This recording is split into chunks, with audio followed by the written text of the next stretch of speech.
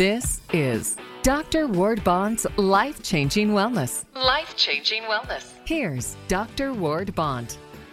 I'm Dr. Ward Bond, and I welcome you to Life-Changing Wellness episode number 120, in which we will discuss the use of the ketogenic diet when it comes to endurance sports today. This week's episode is brought to you by Bayleaf Sports Activewear. Bayleaf Sports gives you today's new technology such as compression, airflow technology, and lightweight materials and all of its products. High quality at affordable prices.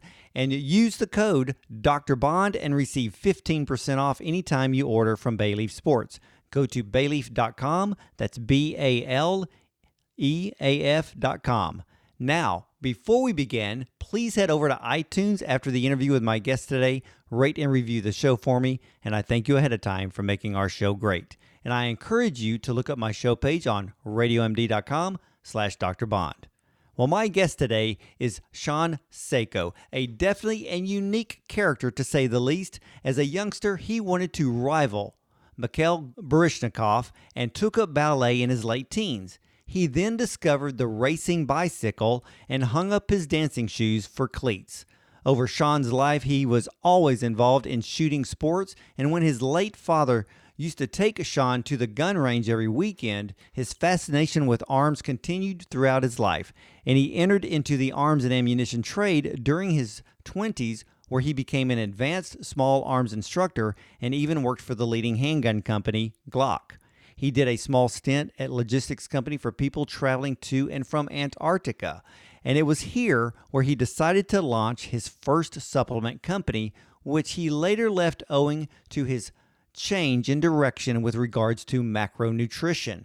Shawn doesn't believe our use of conventional carbs for fueling his body, and that is going to be our main focus today. Shawn is on the forefront of adopting what he refers to as truly sustainable energy source for cycling, that being his choice of macronutrition, which is primarily fat and is known as the ketogenic diet. He has proven its profound benefits with ultra endurance events, which have involved traveling over 200 kilometers and even spending up to 9 hours on a bicycle without the need for refueling. With the above being said, he has also gained respect among some of the leading brands in cycling, which I will leave Shawn to discuss. So this week, we are stepping into the world of endurance sports and how to refuel your body without the use of simple carbohydrates. So ladies and gentlemen, let's welcome the cyclist in black, the lone wolf himself, Shawn Sako. Ward, thank you very much for a wonderful introduction over there. It's really great to be on your show. Well, ladies and gentlemen, I want to let you know that Shawn is coming to us via satellite from Cape Town, South Africa. And thank you so much for your time, Shawn. And I want to just kind of kick this off right now and tell us, who is Shawn Sako? That's a good question, and there's an age-old saying, "Know thyself," which is very important. It stems back from the art of war. If you know yourself and you don't know the enemy, you have a 50% chance of winning. If you don't know yourself and you know the enemy, you will lose. So it's basically what I may have got it wrong, but what it says is that the best way to go forward in life is to actually know who you are and basically know who you are, and that's the long and the short of it. I agree with that. To put it in a nutshell, who am I? Yeah, I'm just a regular bloke who lives to ride.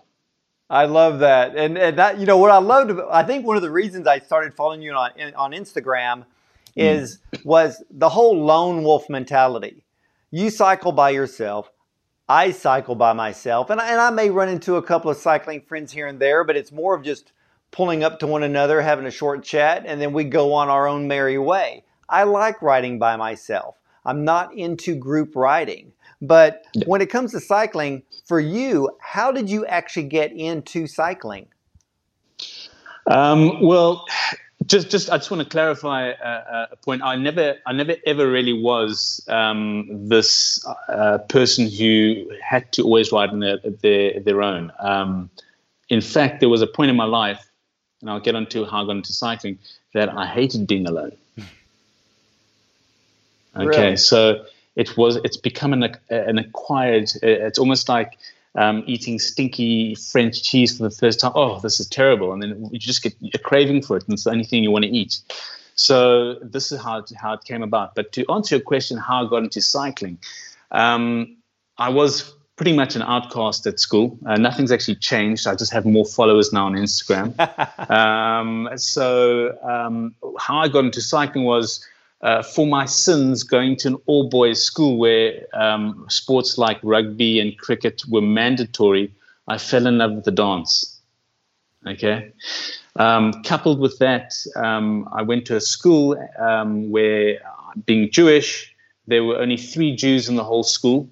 And anti-Semitism was an accepted thing.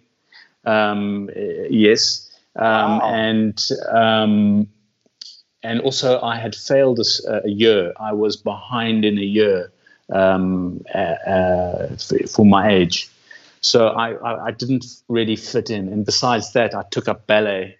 And I got exempt from school sports because of, you didn't want to take knocks in the knees, and I was doing ballet almost every single day. And this kind of added fuel to the fire of my own sort of, I chose to dance. Nobody else forced me to dance, but it almost created more of a barrier between me and my peers. And so I discovered the bicycle because I think I had a predisposition to want to be alone, to escape from reality, if one could call it that, to find a sense of freedom. And cycling in South Africa then was definitely not seen as a sport. It was more as a hobby. And for me, it was a sense of freedom and a sense of escaping. And it's a profound thing in anybody's life to get their first bicycle and go on their first journey on a bike. It's the most incredible, powerful, symbolic action one can do in their life, is to literally just get on a bicycle and ride.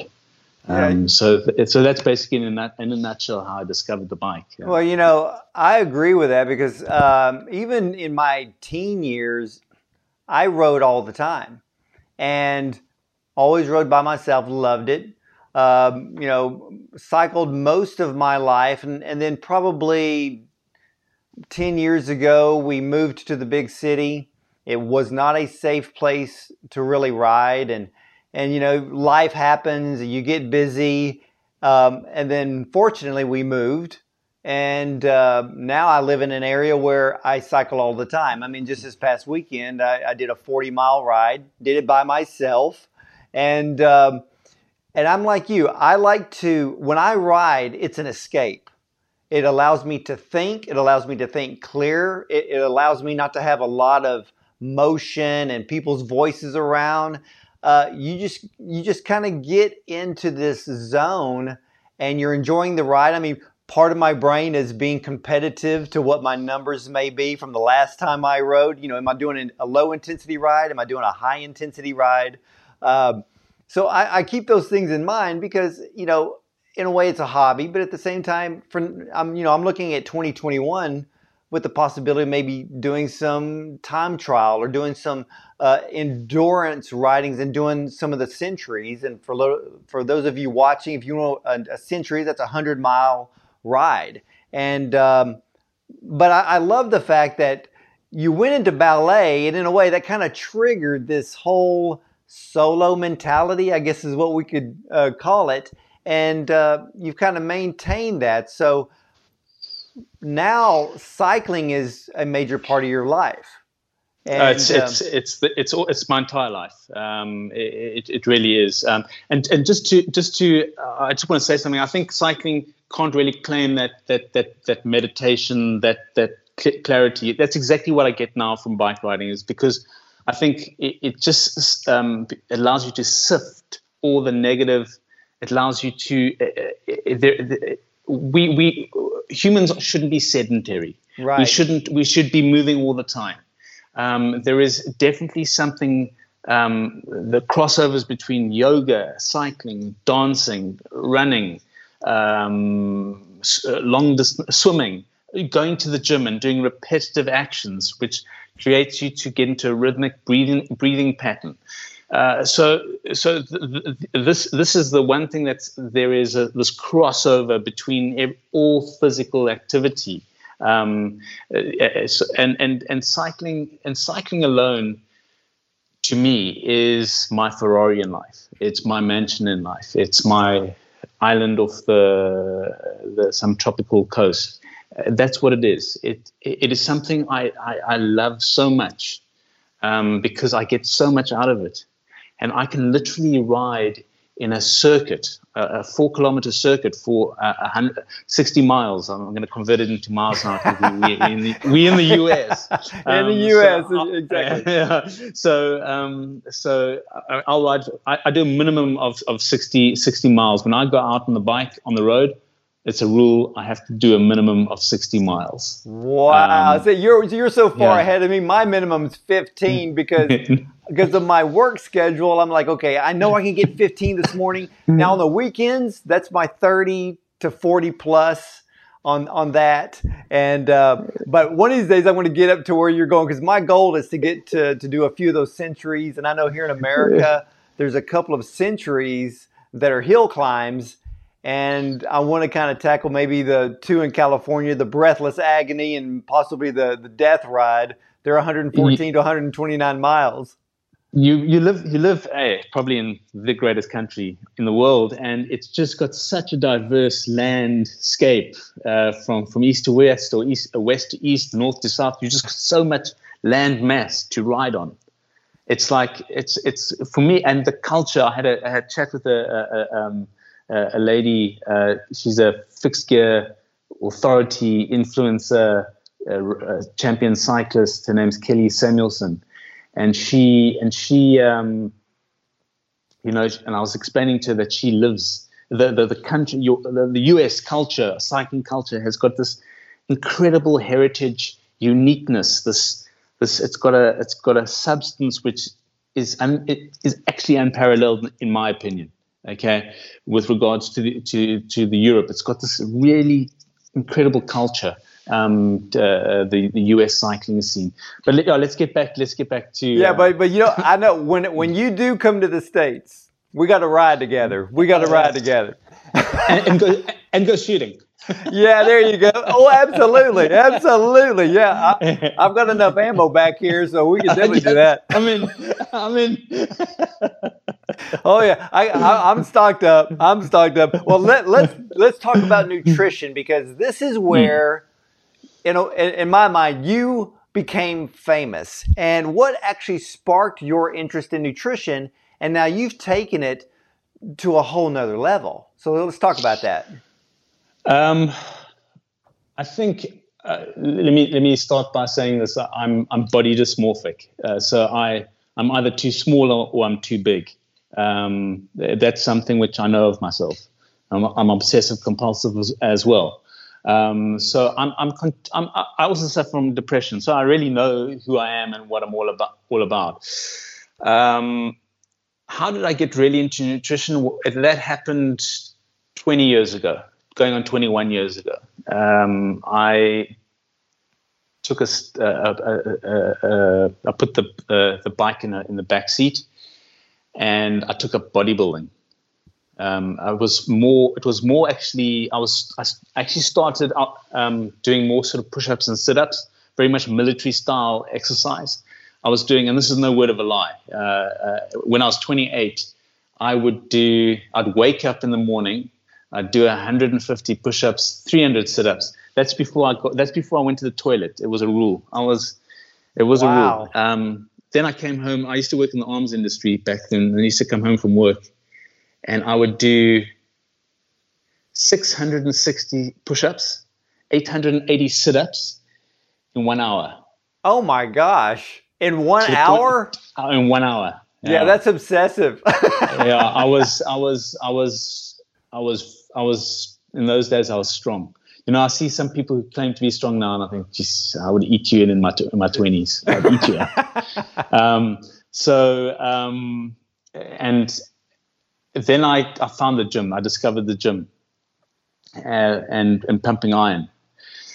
And I just struggled. I used to train with this proper bodybuilder.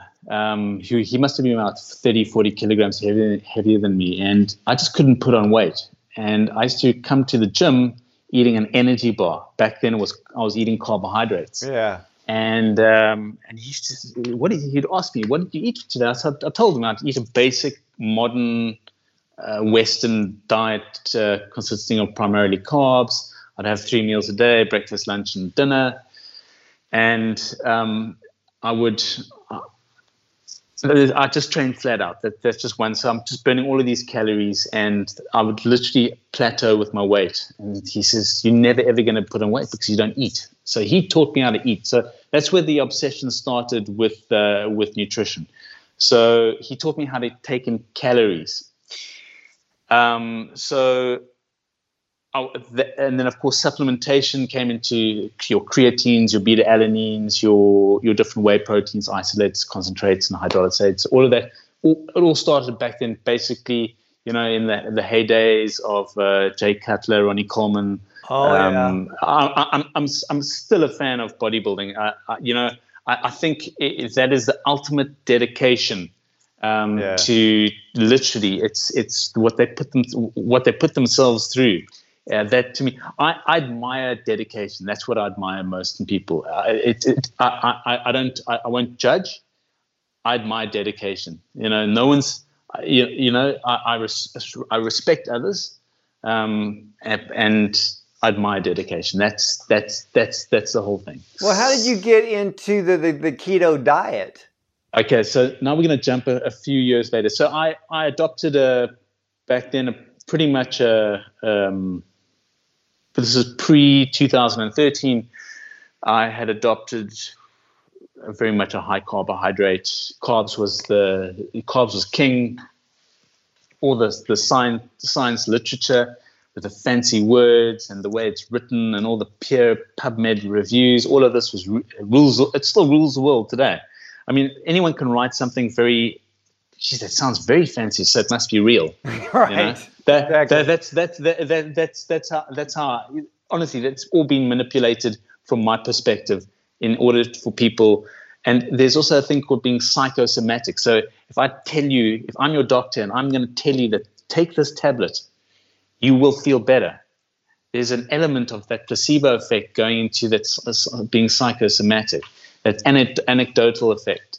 So just getting into how I became keto was there's a simple philosophy of the and here it is. It's the height of insanity is doing the same thing over and over again and expecting a different result. Right. Exactly. So how did I become keto? Well, I think between 2010 and 2013, I discovered the Paleolithic diet. I'd lived with terrible gluten intolerance all my life. Coming from a traditional Jewish Orthodox household, we ate our challah on a Friday night. We ate our matzah on the Pesach. I spent my life sitting on the toilet and struggling. Wow. Okay, and hey, it's written in the scriptures. Give us our daily bread. Right. It's So I think this is actually a very interesting. I think my sort of journey into nutrition, Ward, has also allowed me to think about politics. It's also allowed me to think about the human beings as a species and how indoctrinated we actually are. That's true. And I'm a Jew through identity and not through religion, because I don't practice Judaism as such. But I always used to say this to my late father, to explain to me how if I eat a piece of pork, I'm fine on the toilet the next day, but if I have challah on a Friday night, I'm like a concrete mixer.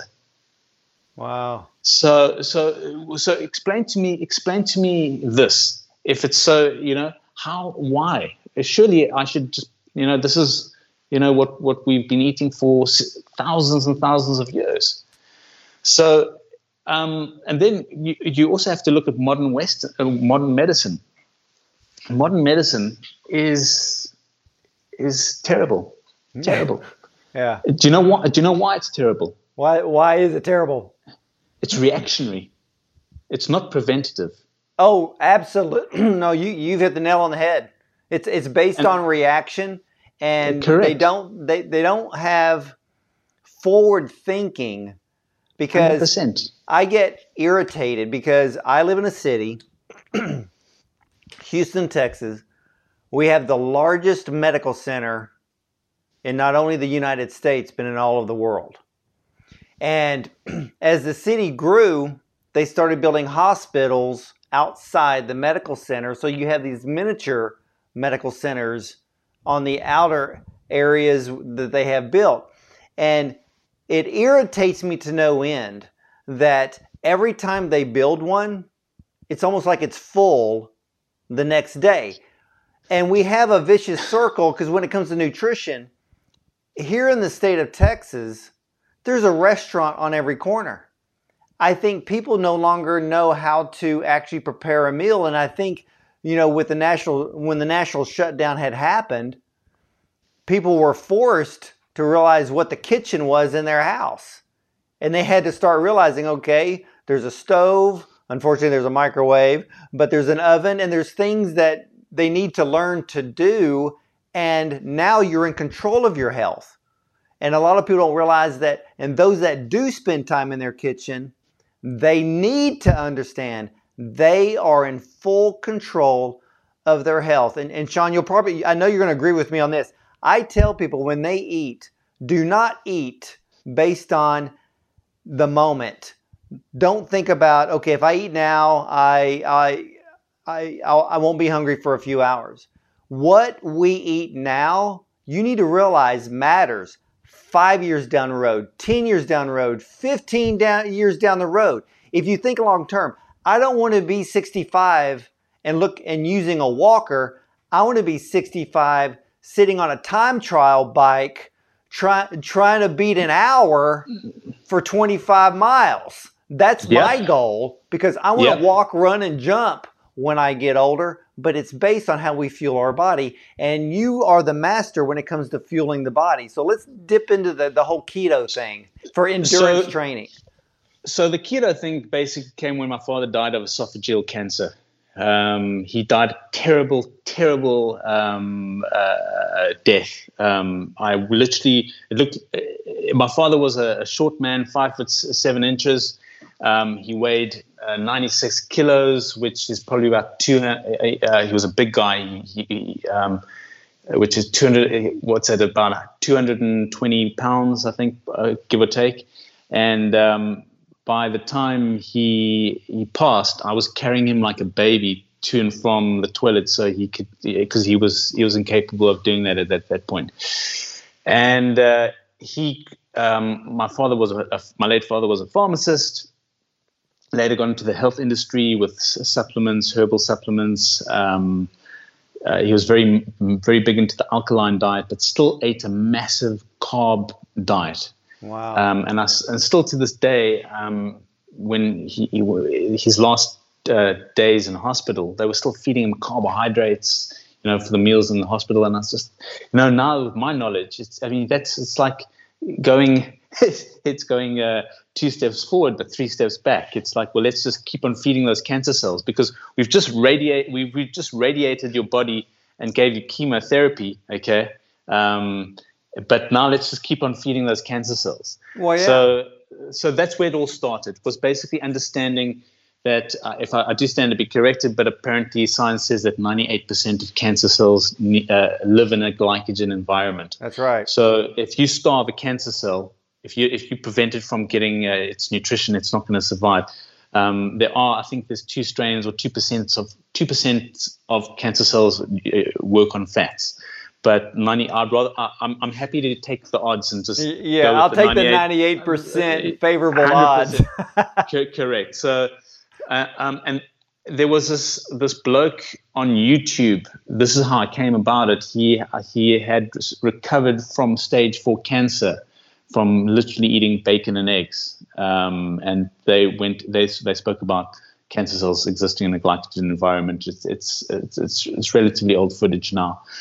So that was the main intention with regards to becoming ketogenic. It was never ever for me a performance factor, and this is the interesting discussion. Cycling is so driven by performance. The industry is still in that paramount performance basis. And they don't. For me, I kind of get frustrated and saying, well, I'm 48 now. I'm not going to ever ride I never rode the Tour de France. In fact, I was invited to a Tour de France stage, the last stage, VIP tent, to go in the Mavic car. I turned it down. I'm just not interested. I'd rather spend my time, seriously, no word of a lie.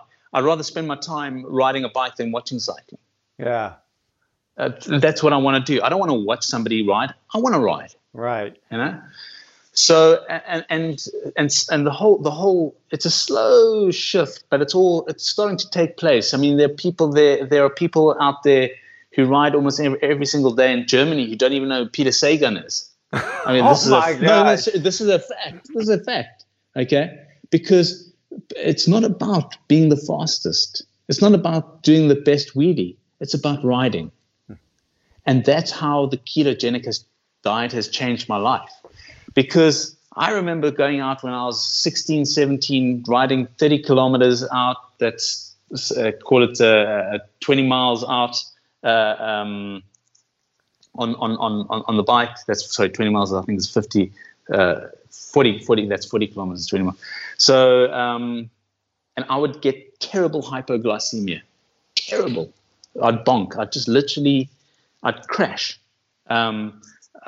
And I would almost smell my mother's macaroni and cheese.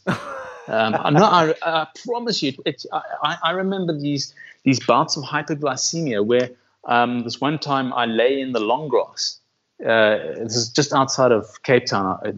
This is back in the 80s. There was no cell phones in those days. There was no. I think there was just the start of the corn syrup gels, and I think there was one energy bar on the market you could get. And I remember pulling the long grass out and sucking the roots of the long grass and laying hidden away, because I was a lightweight in those days and small, and I was obviously scared for my safety. So I remember laying there for 45 minutes before I had my body somehow found the energy to ride back home. And it's the most debilitating feeling, hypoglycemia. And why would you want to put your body through that? Why? Oh, I know. I have suffered from hypoglycemia for years, and that had happened to me cycling once, of going into low blood sugar, and you're thinking, how in the world did I go into low blood sugar? I thought I prepared my body correctly. And the same thing happened to you. And now with the keto diet that you're doing, because I'm wanting to learn more about that, the body is using fats as Correct. Fuel. Because the thing that I'm trying to figure out is, how do you make that transition where, today's pro cyclists live on those carbs. I've seen them on the tour, grabbing the energy gel for the last 15 kilometers, and they're sucking down and it's not just glucose, it's maltodextrin. It's total junk into their body to fuel. But how do you go from, going from depending on glucose, where the liver has stored glycogen, and then going into a very high fat, healthy fat diet to fuel your body? The science of it is very simple. You deplete your body of glycogen. It takes a couple of hours, a couple of days, sometimes depending on the food sources you're eating. A lot of, if you really want to get technical about it, one can do fasted rides at very low intensity because,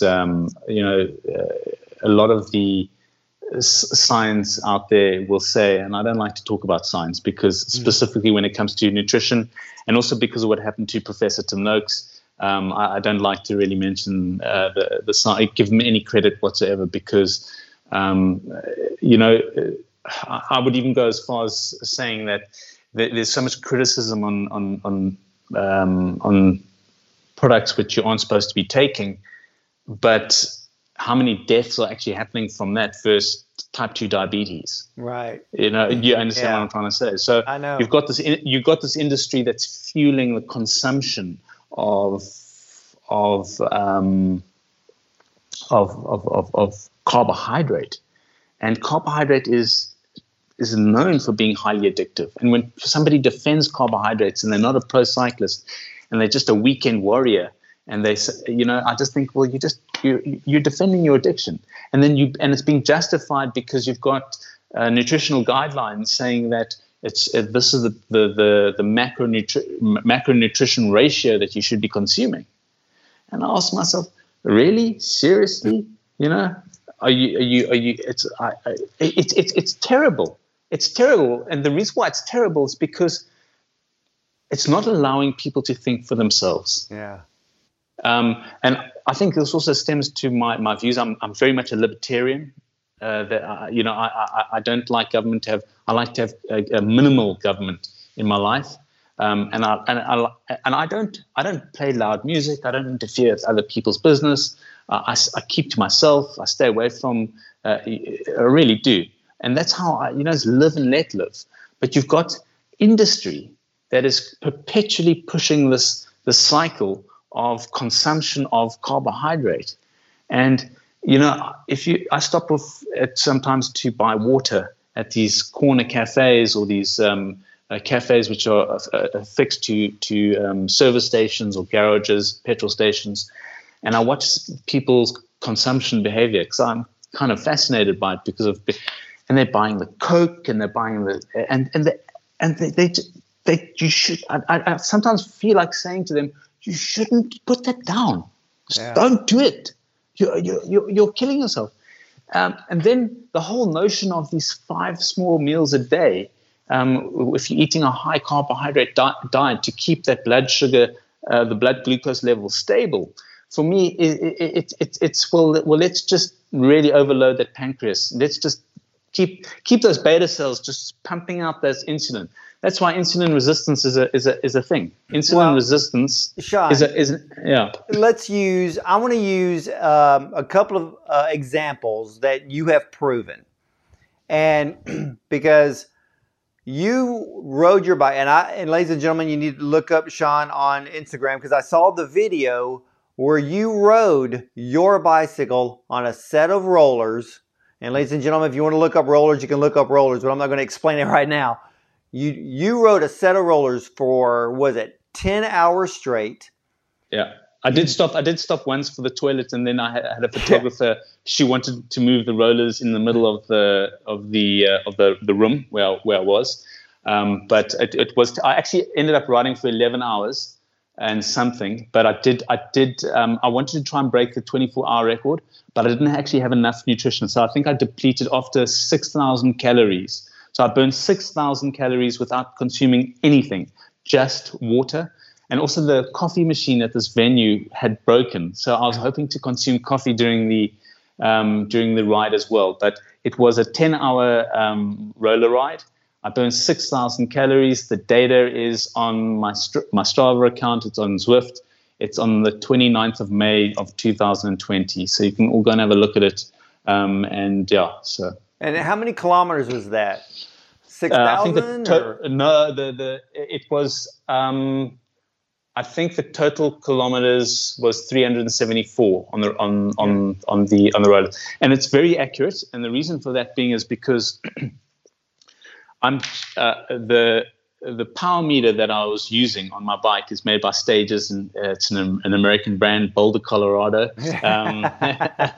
I'm a huge fan. Give them a shout out. Yeah, I've got to give them a shout out because we've had a. They're wonderful. They're actually a wonderful bunch there, and it's a dual-sided power meter. So therefore, it's measuring your left and your right and your left side power, and it's accurate. So basically, as hard as I pedal, as fast as I'm generating all the power. I haven't got any resistance. So whatever power is made, it's made by how hard I'm pedaling, and then combined with the weight that I'm at, and the various terrain that I'm riding on, because it's linked now to Zwift. So it will work out how fast you are going versus the weight, and if you're on that certain gradient. So I chose a course that was relatively flat, so it didn't have any undulation, because when you hit an ascent on a set of rollers without any resistance, you literally run out of cadence to keep the speed up, because you've got no resistance on the wheels. It's not a smart. You do get smart trainers which create resistance on the rollers, but this literally was a set of rollers which has no resistance. So you have to you max out. I think I'd max out at and the back wheel starts snaking. I'd max out at 500 watts. And I can't sustain that because it actually becomes kind of dangerous. Yeah. I don't have the absolute skill to maintain 120 to 130 cadence for minutes on end. But the most important thing is that it was accurate data, and I think the power meter is rated at 98% accuracy with a 2% discrepancy. But all the data is there. So anyone who doesn't believe it happened, it was there. I also had various people coming to witness it. I had the owner of the company and the office was there until to actually monitor. The goal was 9 hours, but I just threw in an extra hour, and then I wanted to go for longer. But I decided no. Well, the job's done. What did you have to do prior to that to get your body ready, to fuel your body? Nothing. So what do nothing. you? In fact, I force fed myself the night before. Really? I was so excited about the event. I was just so hyped up about it. Nothing. I realized I could do something like this. I did a Gran Fondo in Jordan in 2019, and I really rode hard. That was a substantial ride. It was 198 kilometers through the Jordanian desert from the Dead Sea to the Red Sea, and the organization wanted me to enter in the elite section, the solo elite section. I was racing against their national team, and the exercise was merely to animate the race. My goal, my personal goal, was to finish the 198 kilometers without refueling. Wow! So I'd never done that longer ride without refueling. So it was just my goal. I didn't want to do well in the race. I just wanted to ride it, do what I'd come to do to promote the country, promote the ride. But my goal was to give it horns. Just to complete it without nutrition along the way, obviously with water. The night before, I had a steak with extra butter. But I will tell you that day, or I think the previous day, I had for the first time, I think it was sheep's testicles. Oh my God. Okay. And I had a whole lot of organ meat. It was liver, kidney, brain as well. Really? I don't know if it was that food as well, because the Chinese say that. She doesn't talk about China, but the Chinese say that if you have a problem with an organ, eat an organ. Yeah, that's very, very true in Chinese medicine. Medicine, yeah. Like for like. So I had this meal, I think it was probably about 24 hours prior to the actual ride. I also didn't sleep at all the night before because we had to travel from 1:30 or 2:30 in the morning. Took 2 hours to get to the start. By 4:30, because of the heat, you want to get out early. So I didn't really have any sleep, in fact. And the ride started, and I just gave it horns from the word go. And if I was going to bonk and explode, I would have done it in the first 90 minutes because I was riding at my functional threshold power, literally that fast. And I broke away for the first 30 kilometers.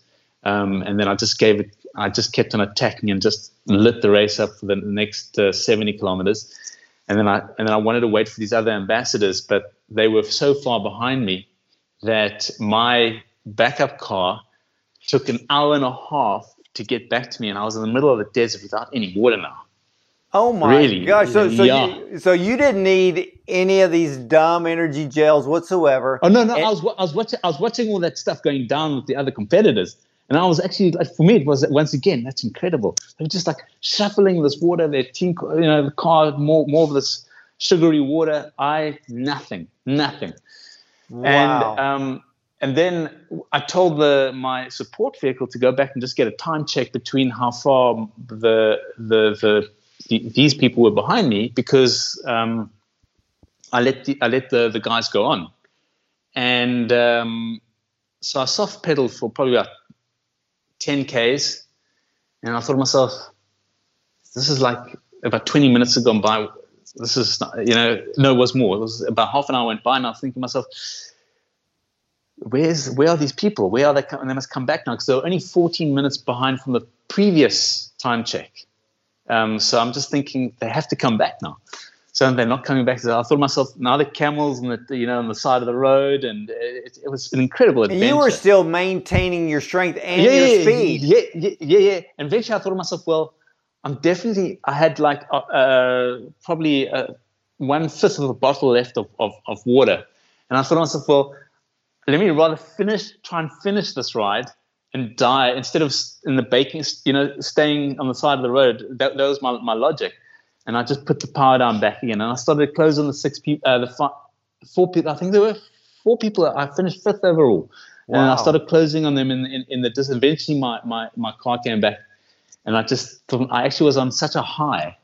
I was just feeling so good. Eventually when I got some sparkling water, I remember the sparkling water came out, and I was just guzzling that down on the move. And I was catching these guys. I mean, on hindsight, I should have just played it wise, and I could have walked away at that race easily. But the long and the short of it is, I did it without any fueling. And I finished the ride, and it took me 5 hours, 46 minutes for the total, the 198 Ks. I burned 4,851 calories. I only ate 2 hours after I got back to the hotel, after I'd packed my bike into my bike bag. I just took a handful of there was a keto nut mix at one of their like supermarkets, and I just thought it was so novel just to have this nut mix. So I had that in the hotel room with me. And that's all I ate. That happens to me when I finish maybe, a 30 or 40 mile ride. When I get back home, I don't eat immediately when I get off the bike.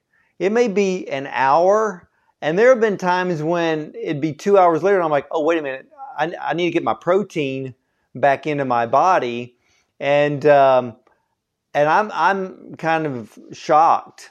And, I've researched those energy gels that, all of the pro cyclists, the weekend warriors are using, and it's pure poison. It is. I actually used one of the most popular energy gels before a ride once. In the middle of the ride, I think I was on a 30 mile, maybe a 40 mile ride, and halfway I went into low blood sugar. And I'm thinking, why? But the gel was it was maltodextrin, it was just total junk through and through. And they act like, and what was astonishing, when I watched the Tour de France this year, and in the last stage, they showed one of the top riders. He actually had the same energy gel taped to the top tube of the bike. And I'm thinking, you're going to suck down that junk and you're in the Tour? What is wrong with you? I was stunned. Look, you know, there is. Let me put it to you this way. The body is the human body is an incredible vessel, and I just kind of think to myself, well, we have to. Why? We animals at the end of the day. We're an intelligent animal. Why? And this is a whole. I don't want to digress because I don't want to throw my curveball conversation, which I have with very close friends. But why are we so? Why is the rest of nature so settled in their ways? Yeah. You understand what I'm trying to say? You don't and they're afraid to change. They're afraid to change. No, that as well. But you don't see a lion. Why has the animal kingdom remained without really evolving? Humans have evolved so rapidly over the last 20, 30,000, 40,000 years. Why is this? Why are we still arguing on what foods to eat? Mm-hmm. Yeah, the lion hasn't changed their diet. The tiger hasn't changed the diet. The deer hasn't changed their diet. Why? So I don't want to. It's a good argument.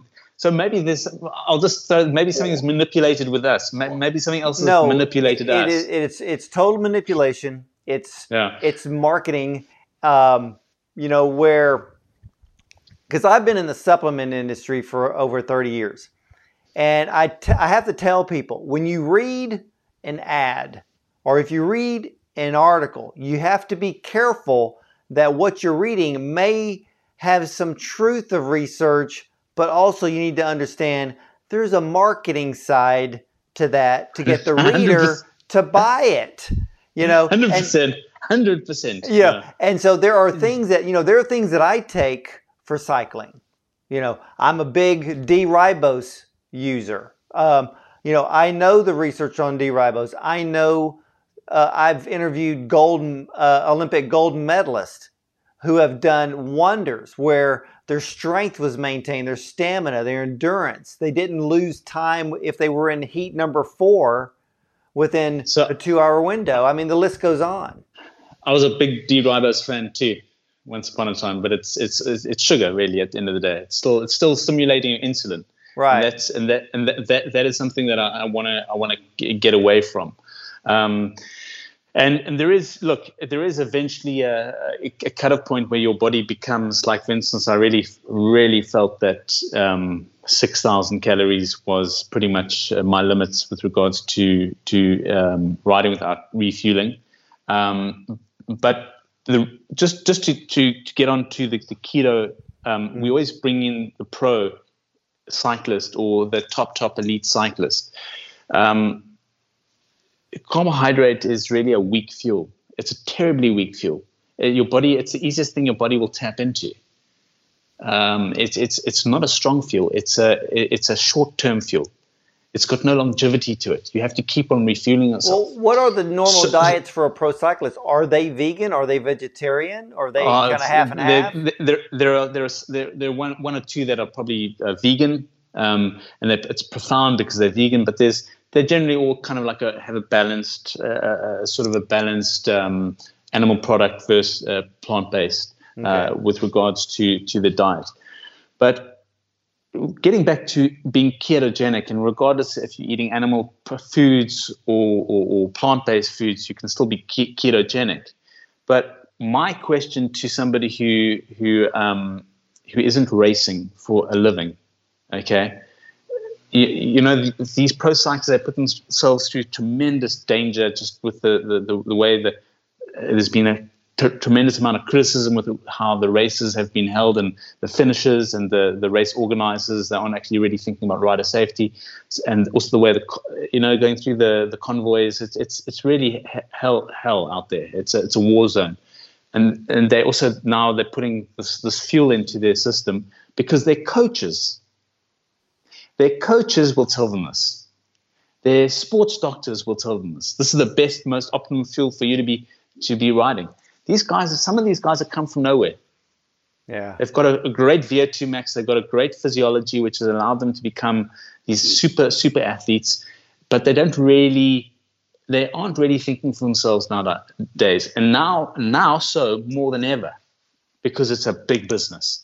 It's a big business. Well, it's literally they get told when to ride, how many hours they must ride, what to eat, when to eat. So are they actually thinking for themselves? So, but this is their profession.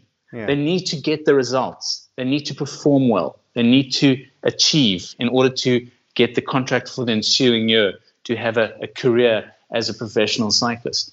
But there were 100, I think, how many riders rode this year? 198 riders.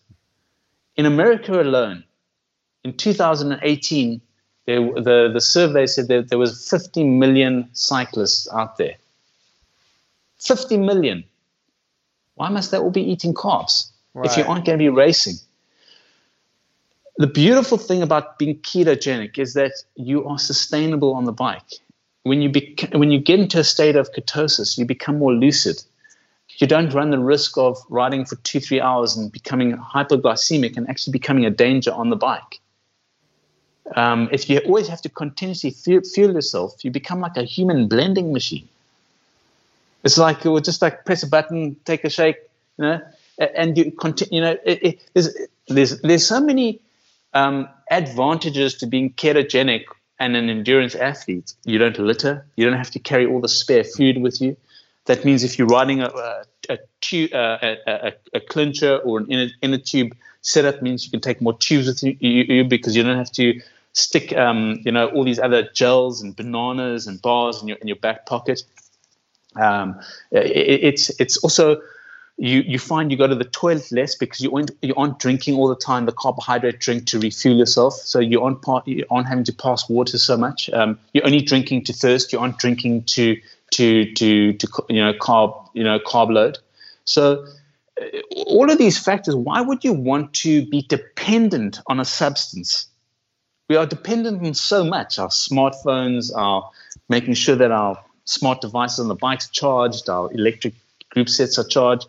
Why do you want to become, I must get more gels, I've watched so many videos of these YouTube vloggers crying on the side of the road, literally crying on the side of the road because they don't have energy, riding 200 Ks and they're completely bonked, Well, okay, you bring up a good point. We all, in cycling, we all hear about hitting the wall.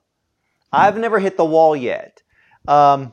And you've proven that by going keto with endurance type sports, especially, cycling's probably, is at the top besides, a marathon runner and things of that sort.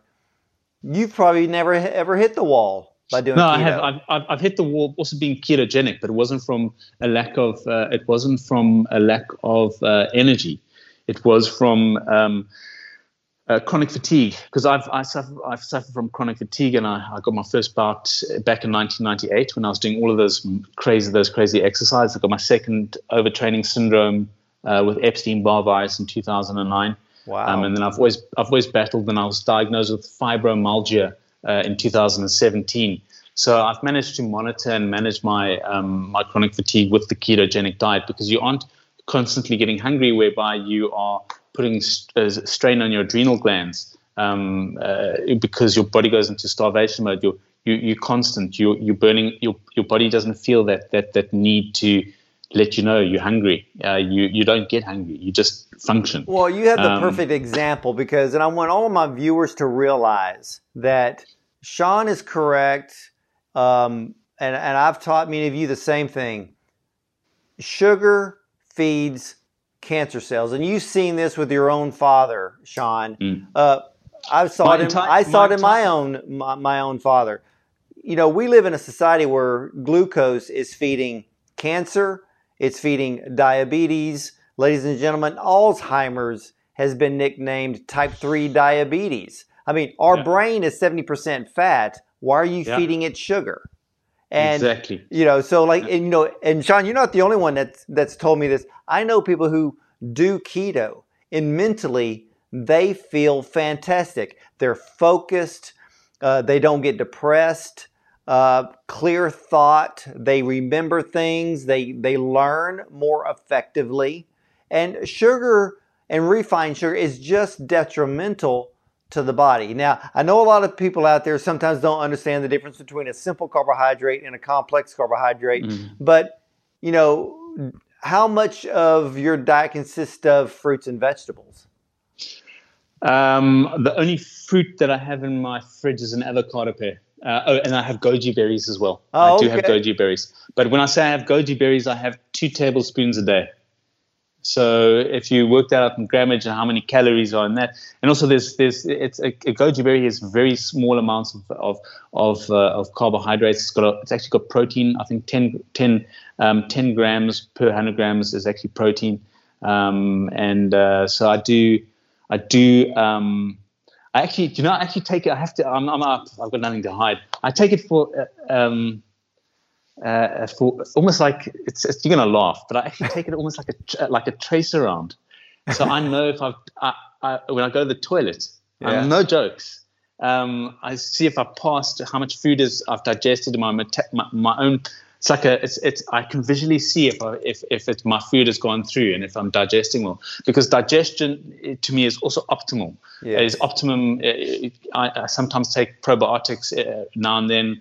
I drink a lot of apple cider vinegar. Well, not a lot, but I regularly drink apple cider vinegar. So I'm very much also into gut health as well. And so I use the goji berries, you know, just kind of like I can see where things are going.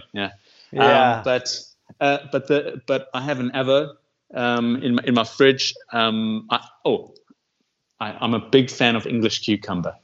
Really? A big fan of, and I'll tell you why, because I find it so easy, specifically after rides. I'll probably consume an entire English cucumber because it's just 90% of it's water. Right. So it's a way of hydrating, and it's full of electrolytes and minerals, and so I eat a lot of English cucumber, but I don't do any other fruits. So what about the vegetables, and what are some of your favorite fats?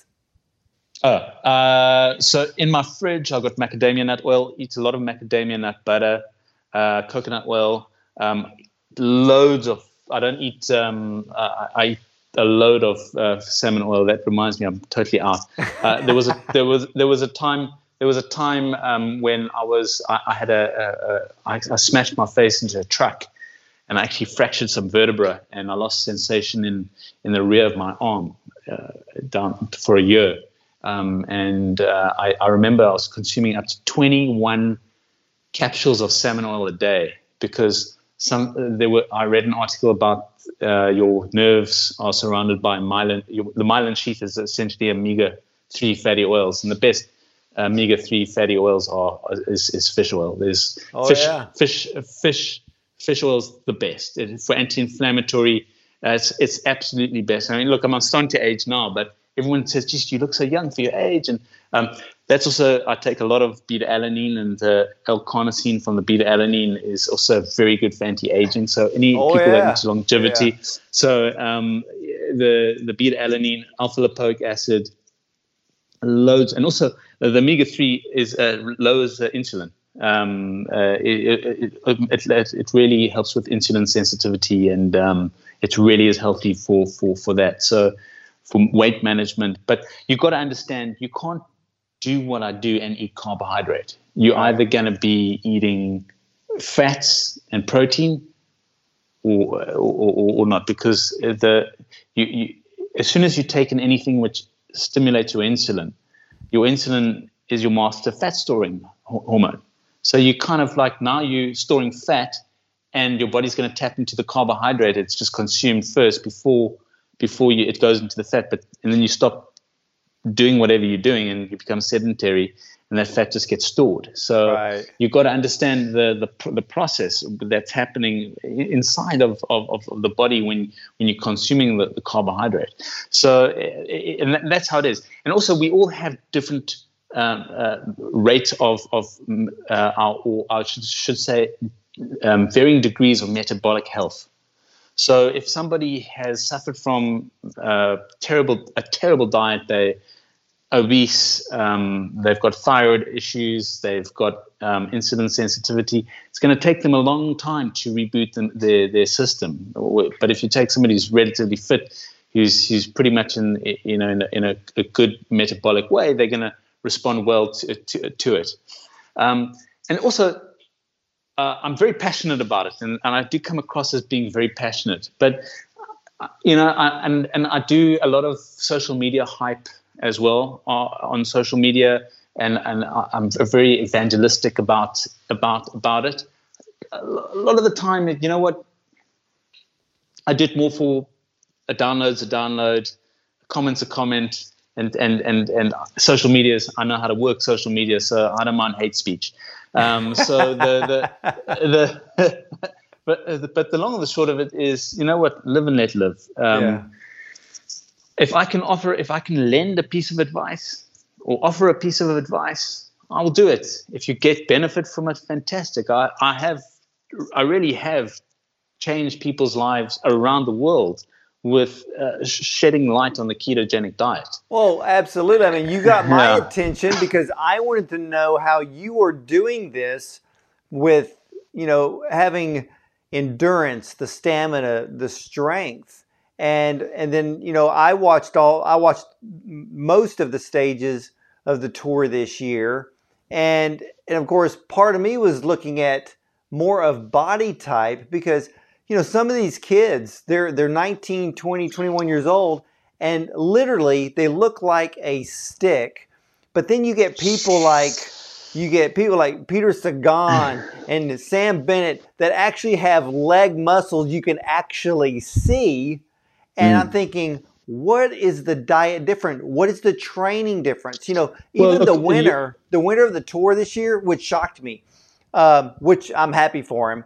But his coach earlier this year told him, I need you to take a week off. Correct. Do not touch the bike because I don't want you peaking too early at the tour. And, he's now 22 years old, but, like you said, the coach determines what he's going to ride and what he's going to eat. Correct. So it's a case of, back in,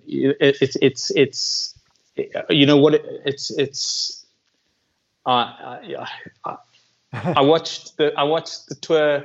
I maybe watched every stage. No, I didn't. I didn't watch every stage. I didn't watch anything live. I think the longest the longest footage I ever watched was a highlight package of 4 minutes. Cycling for me is not pro cycling. Yeah. Cycling for me is when I go out tomorrow and I ride my bicycle. Yeah. That's cycling to me. Pro cycling is just an avenue of cycling. Brands, I'm involved with a lot of brands, and they get credibility from partnering or sponsoring or supporting a pro cyclist or pro cycling team. With regards to body types, Peter Sagan is definitely more of a fast twitch muscle fiber build. Where I've even forgotten the name of.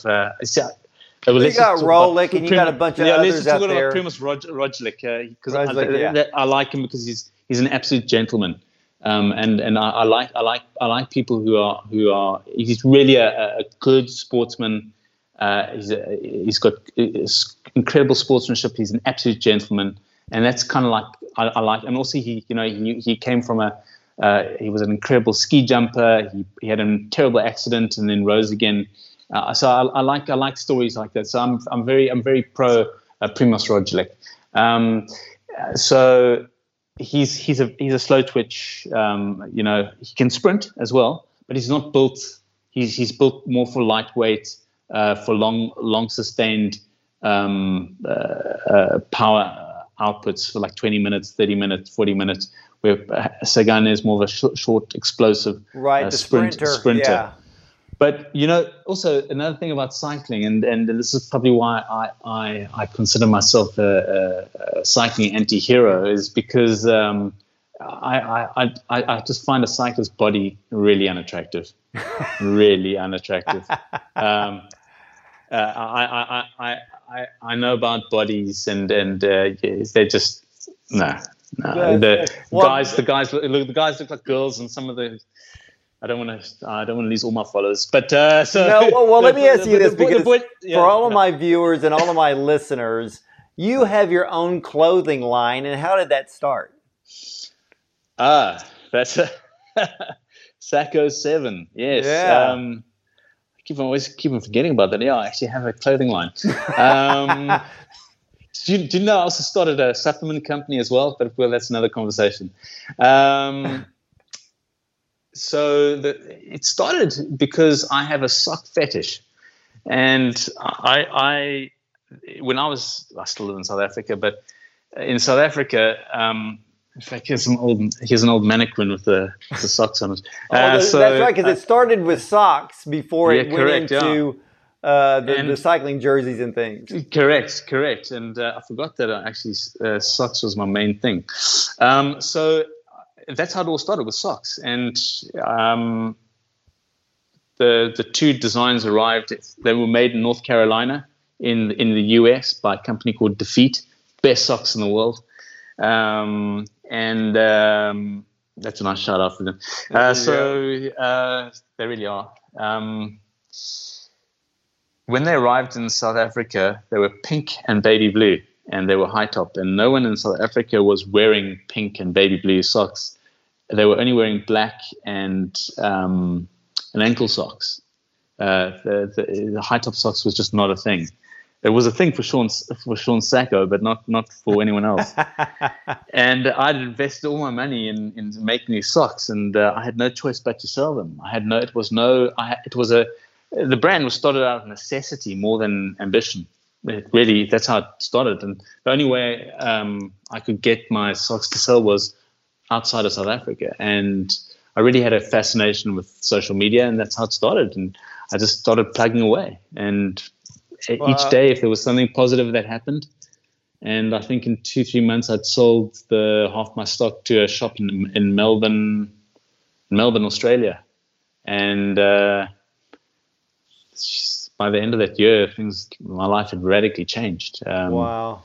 Yeah. So pink and baby blue was never my thing. It was just a way to get the message across. Black is my thing. Well, it works. I know black is definitely your thing. You know, it's funny because I have tons of cycling socks. I've got bright pink, bright orange, blue, day-glow yellow, and the list goes on. And, to me, it's just kind of, it's fun. It's kind of like the fun element when you're putting on your gear. It's really the socks. Most people look at it as for whatever jersey they're wearing.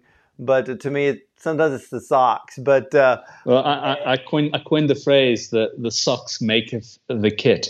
So that's the foundation of Sacco 7 was, the socks, and then just evolution happened, and I think the kit kind of sort of also really took over. There's some exciting things happening, and I do believe that. There's been a little bit of a lull from, behind the scenes, and I do believe there's going to be a nice new resurgence, new exciting things happening. And of course, I started my own sort of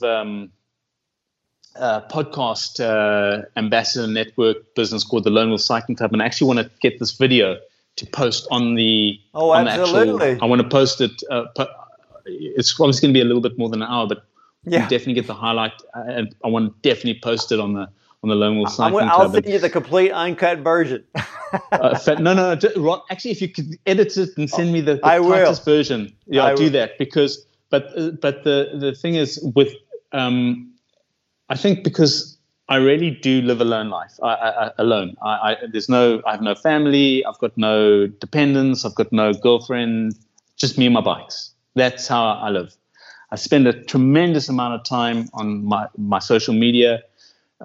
Working with other brands, always thinking. I have a problem with with overthinking, and I spend a tremendous amount of time watching YouTube, and I'm into space, physics, jet fighters, nutrition, bodybuilding. I mean, if you look at my history in my YouTube, you'll see. I mean, it's very diverse. Well, if you ever come to Houston, I'll take you to NASA. Oh, listen, absolutely. Look, I've befriended the lead and also the social media manager of the F-22 demo team. Wow! Because I sport the F-22 Raptor on this side and the F-35 on this side, tattoos on my rib cage. And I've got the Saturn V rocket here and my spaceman. All my, it's a book of my life. The tattoos that I have. It's really all the influences that I have in my life. I've even got Oakley. I mean, this was my Greg LeMond. I mean, I can go on and on and on about how the influence of my life. Yeah. And somebody once said to me, an ex-acquaintance, he said, like, no one would be interested in you. I should actually write, because I've been to Antarctica, I've worked in the arms industry, and he actually said this comment, and it's always resounded in the back of my head how negative that was, and how people are now actually interested. And I think there was another comment that you'd never make it without me, and all of these things kind of like, well, that's interesting. So I just, I've got genuinely world recognition. You do. In my small little bubble. And where I actually started was in a small room with boxes. I've been there. I know exactly what you're talking about. Nothing has changed. I've got a very humble and modest life. I really do. But I've got the best life. Amen. I get to ride my bike whenever I want to. I love it, Sean. And that's it. And that's all I want. And when I'm 80 or 90, when I probably slow down, because I want to keep on pushing through. And that's why I'm so heavily into nutrition, because that's the key. That's the key. I don't want to listen to what my doctor. I love my doctor, my GP. I won't mention the names, but she's been a pillar of strength to me as a counselor, as a confidant, for stuff to get burnt off or stitched up or an injection. But I don't go and see her if I've got I don't really get upper respiratory tract infections. I don't get sick. I actually don't get sick. And if I do feel run down from an upper respiratory, like a sore throat or a scratchy, I'm a big echinacea user. I use a lot of echinacea.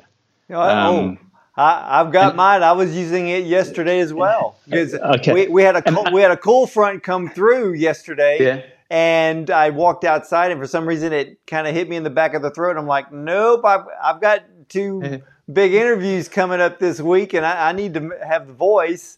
And I took my echinacea and a few other things, and hey, I'm great. So, and I was thinking the other day, because I just, once again, I always overthink things. And I'm just thinking, it's 43% alcohol. And my brother-in-law's he's built his own sort of craft distillery, and he's making brandy, and he's making whatever other rum, and he's got the off. You get the off. You can set the percentage of the alcohol. And he was. I always stopped there for a water or a pee, because it's on my lap route where they live. It's on my and it just tasted like echinacea, and I had a little syringe taste of it, and I felt all of a sudden good. Okay. And it wasn't because I was intoxicated, and probably because I probably was, and I was just thinking, maybe the echinacea has just got such a strong that tincture, that alcohol taste has got such a strong subliminal effect. It sort of triggers something. And also, when you get an itchy, scratchy throat, I was also thinking it does. You do salivate into your throat, and you do swallow it down, and that mechanical mechanism is probably one of the big key factors. But I buy that stuff like in. If I go through a liter a month, that's probably average. I love my echinacea, and I love my maitake defraction mushroom. The mushrooms, I love them. I'm a big Chinese mushroom person. And what do you know that mushrooms? Do you know when they talk about the whole vegan movement is they talk about plants don't have feelings or they don't have sensory. You know that mushrooms have the biggest global network. Apparently, they are actually an intelligent I have read. I have yeah. read that, and what is so cool about mushrooms, being just this powerful polysaccharide. Every mushroom has something similar to one another, but then they have their own unique medicinal makeup. I mean, maitake's considered the dancing mushroom, the king of mushrooms. It's great. People use it for cancer. Cordyceps is an energizing mushroom. Yeah. Reishi can be calming. Lion's mane is directed to the nervous system and to the brain, and the list goes on. And yeah, there's a whole new science on that. But Sean, I want to thank you so much for giving us your time. Ladies and gentlemen, we are live from Cape Town, South Africa. Sean Sako here giving us the rundown on the keto diet, endurance training, endurance sports. If you're even a weekend warrior, you got to go keto. I have so many friends on keto, and I will tell you this. Keto, you think about it like this. It is anti-diabetes. It's anti-arthritis. It's anti-cancer. It's anti-obesity. So if you want to be pro-life, pro-living, you got to go keto. That's the only way to go. Any last words there, Sean? Look, it's just chatting to you and getting to know you a little bit. I'm just like I really am pleased to have had the chance, and also I'm very much into quantum mechanics, and this has kind of like fueled my. We are so connected, but the world is big and small at the same time. Yes. But what are the chances we kind of vibrate in that same sort of frequency and ideals, and really, what are the chances? How many times do I even? I'm really excited. I'm really pleased that you invited me on your show, and I had the opportunity to share my story with you, and also just to hear a bit about you as well. I'm really grateful. Thank you very, very much. Remember to catch every episode of Life Changing Wellness. Just hit subscribe on iTunes or on my show page at radiomd.com/Dr. Bond. And if I can ask you a favor, please take 30 seconds and rate the show on iTunes. Thank you for doing that for me, as we want to bring you the best show possible. Just look up Dr. Bond's Life Changing Wellness on any streaming service. You can learn more about me at drwardbond.com. And thank you for listening to Life Changing Wellness. And remember, something spectacular happens when you treat your body right. Have a blessed day, everyone.